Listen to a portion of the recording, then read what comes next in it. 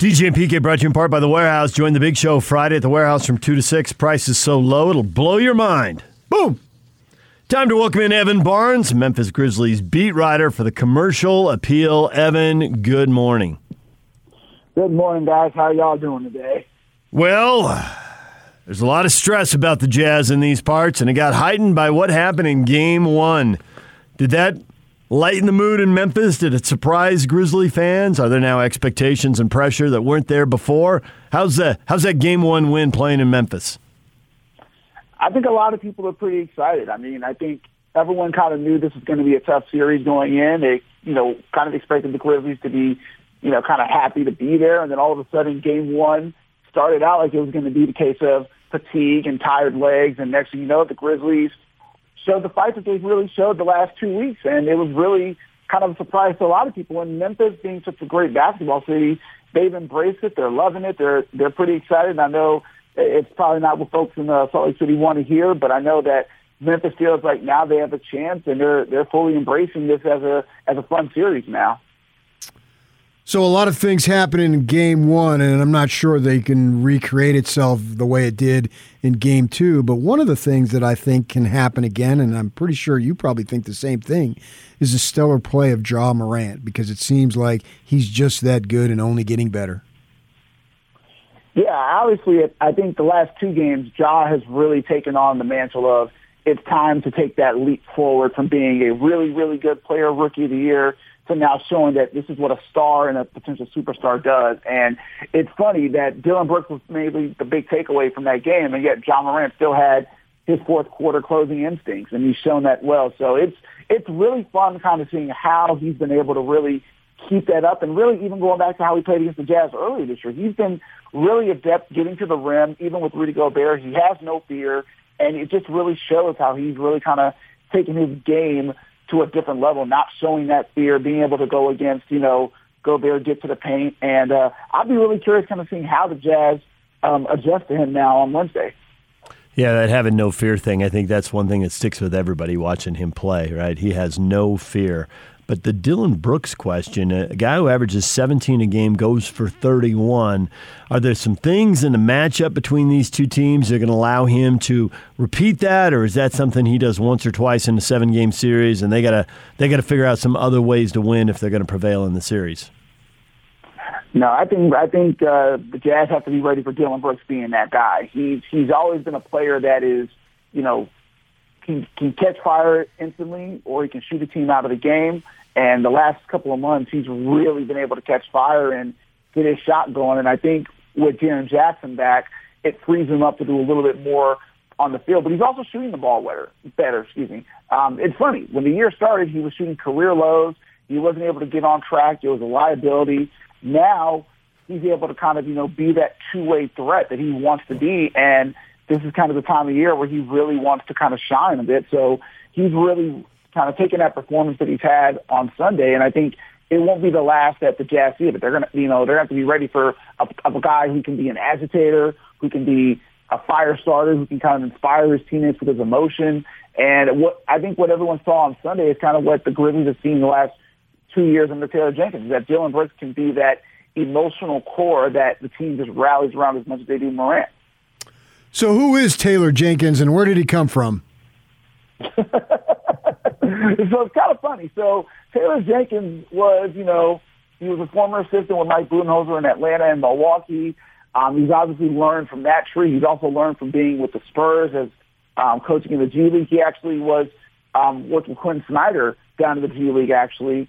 So Taylor Jenkins is kind of an interesting guy in the sense that this is really his second year as the head man, but he's been trained very well by obviously 2 very successful coaches in Budenholzer and Popovich.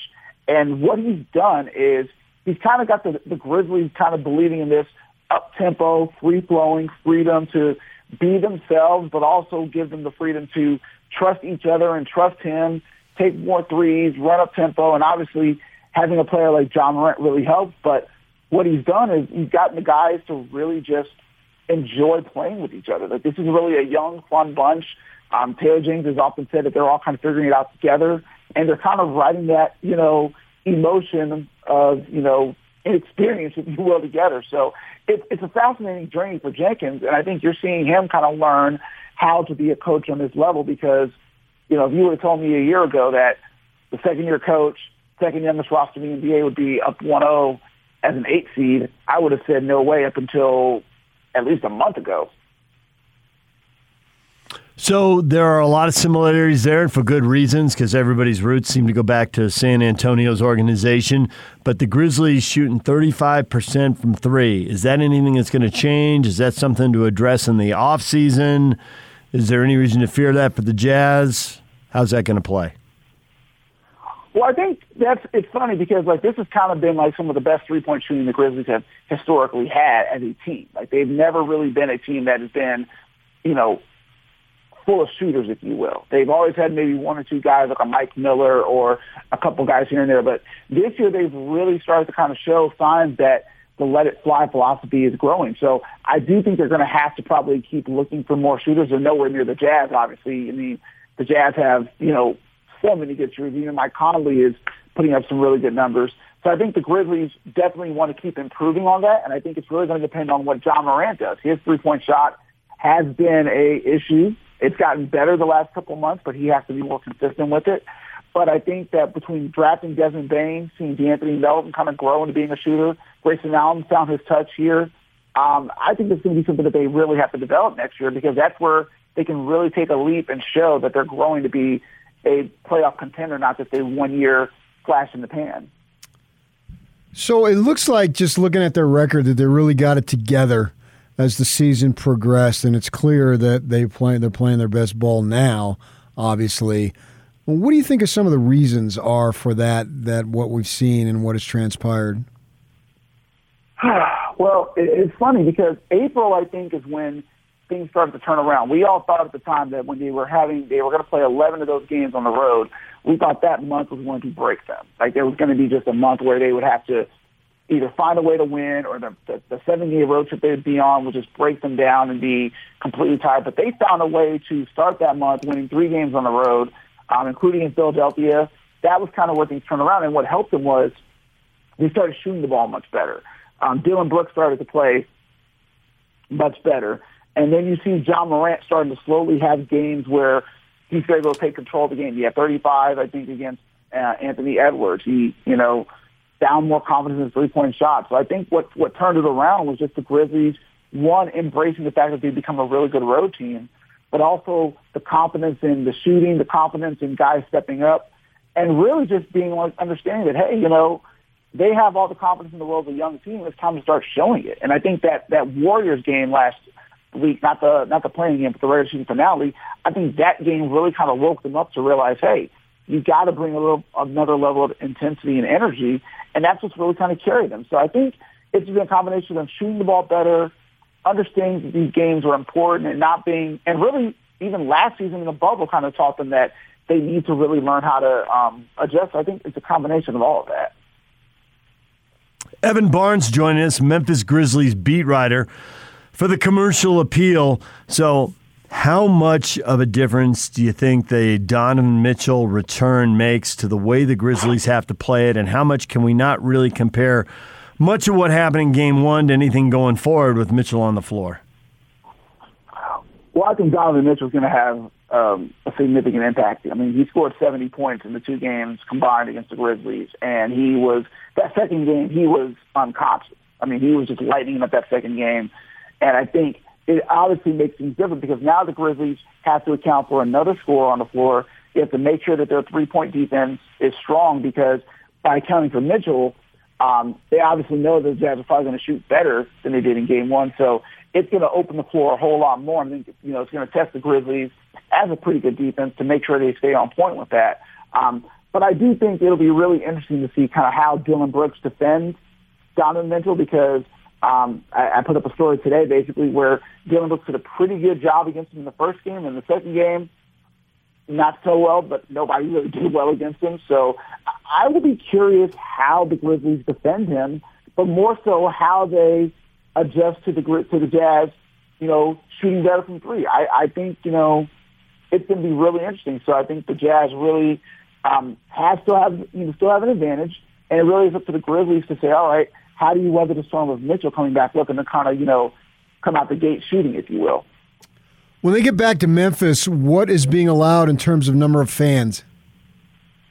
So Memphis will have 55% capacity starting Saturday. They announced it on Sunday that's what the increase will be. So there will be about 10,000 fans in FedEx Forum, which will be kind of a continuation from what's going on out there. I know you guys have 13,000. So Memphis is ready for it. I know Taylor Jenkins and John Morant said this week that they're looking forward to a larger crowd, and this crowd is kind of a warm-up for them. But it's going to be real interesting. In Memphis, people saw it on ESPN on Wednesday with the Spurs. The crowd down there is excited. They're ready. They'll be rocking with growl towels, waving them. You'll be hearing some Memphis music. So it's going to be a fun atmosphere that's going to continue what they've seen the first two games in Utah. Does Valanciunas routinely get big guys in foul trouble? He is so big, as one of our guests said. He is girthy. So is he going to get a lot of people in foul trouble? Because obviously Rudy Gobert only playing 25 minutes and fouling out. That was a big factor in Game 1. Well, the funny thing is that was kind of surprising almost. Like, Valanciunas is massive. I mean, by the way, whoever said girthy, I give them credit. That's a word we don't use that often, but I like that word. But, yeah, he's very, he has the ability to be physical. He gets guys where he wants them. And it's funny, I did not expect Gobert to be in foul trouble the way that he was in, and I don't expect that to continue in Game 2. But if that happens, I think that's what Valanciunas wants to do. He wants to take advantage of, using his size and doing what he can. So it'll be really interesting. I think Valanciunas will have a big role this year because he and Gobert almost played to a stalemate in Game 1, and that's kind of what the Grizzlies hope for, is that when Rudy Gobert is in, they have to find a way to attack and produce, because when he's off, it's a great advantage for them. So I think Valanciunas will have that kind of a big man impact, kind of making this a fun traditional series much as a modern series. Well, Evan, we appreciate the time and a little insight into the Grizzlies. We're looking forward to the rest of this series. Thanks for joining us. Likewise. You guys enjoy as much as we do. Y'all take care. Evan Barnes covers the Memphis Grizzlies for the Commercial Appeal. Did he change anything you think about this series, PK? You are pondering something you heard, but I don't know what. Well, I'm taking care. You are taking care. Yeah, that was the counsel, and I'm going to do that. Okay. If you don't do that, what difference does it make? You know what I mean? In the end, it's just, this is air. It's nothing. So you have to take care. Please take care. So let's take care of taking care. And then I think that ultimately the Jazz will take care of Memphis. Credit to Mike Smith for girthy. He's a load, that Valanciunas. Big time. Valanciunas, whatever it is. Yeah. Valanciunas. So, you got to do your homework early on him. Beat him to the spot. Yeah, because he gets it, and he can use his body with that little hook shot. And he's got a nice touch around the basket. He's got a nice touch, period. And he can hit a three, too. So he's a nice player. I don't understand why Toronto traded him for Gasol. Now, they won a title with Gasol, so I guess it worked. But he's a decent role player for them. He's like, to me, he's a better Nurkic. Well, that's a good player then. Yeah, he's good. He's decent. But I think overall, the Jazz have more talent. And if you're going to rely on Brooks doing what he's doing. Now, Brooks, watch him at Oregon, and he was a gamer too. Mm-hmm. So these Pac-12 guys, I have a little bit of history with. And he was one of their guys, obviously. And I like him. And I don't like him to the ability that he showed on Sunday to do it consistently. Because if he does, then they're going to be really tough. Because I guess the other guys, to me, didn't really do outside of what they are capable. I guess that Bane kid, when he hit 3 of 4, 2 of 3 from 3, so maybe he doesn't do that. The 3 he hit at the end of the third was outrageous. You're just feeling it at that point. Yeah, and Yang gets the T. That was strange. It seemed like the Memphis guy looked kind of taunted. But nevertheless, I don't know that I can count on that. But if they repeat that effort, they reprise it, well, they're going to be tough. Although, even still, if they reprise it, I still think the Jazz can win because I don't think the Jazz played near their level. And I think maybe there was, as Mike Smith was saying, there was some shell-shockedness. Yes. Of, wait a second, we got Donovan all week, and now right at the 11th hour, we don't have him. Right. They had all day Saturday to prep, and all that prep went out the window. And Sunday, the shoot-around. And shoot-around Sunday, so that went out the window too. You go home to take your nap, and, Joe's probably thinking he's coming off the bench and all. And I don't really want to use it as an excuse, but I think it just it threw them off. Well, now they're going to get a jolt. And one thing I wanted to say with Donovan, we talked about his interview yesterday. I really appreciate his straightforwardness. Why try to hide stuff? You don't need to reveal everything. And he didn't. But don't play cat and mouse. Clearly he wanted to play. And he was kind of, you could kind of feel him preparing to bob and weave, and then he thought, what's the point? Everybody knows I want to play. I'll just say I wanted to play. At the start. I'll go straight at it. Here we go. At the start. He made a statement. Yes. Usually they'll go, okay, welcome, Joe. First question. We'll take questions, yeah. But they started to go down that. Madeline started to go down, the PR lady, and they went down, and he interrupted and said, I'm going to make a statement here first. So I'm going to get this out. And I think that's good. Address the issues. It's all out there. And now, too, with all this media all over the country, it's going to come out within minutes anyway. Somebody's going to say something. There's enough people and there's enough media who want to know that somebody's going to say something. So put it out there and address it. And I really appreciate what he did from a journalist standpoint instead of, playing 20 questions. When everybody knows what the questions are, and he's obviously media savvy. I mean, we've seen it so many times over. So if you know what the questions are, don't wait for them. Just get out there and answer them. And that's what he did with the opening statement. Just address the elephant that everyone knows is in the room. And then when they do ask follow-ups to the sticky situation, don't take offense. He didn't. These slobs over here are just trying to do a job. And he said, I know you have a job to do. Right. So, but that was also his way of telling you, I know what you want to know, and there's some stuff I'm just not telling you're right. you. I'm not going to give it. And that's fine. Yeah. That's fine. Don't take offense at the questions, which he didn't. So I really have to grade him out as an A+ for that Zoom interview that he did. But not a surprising A+. You knew he was media savvy going in. Yeah, he really is, yeah. And he was again.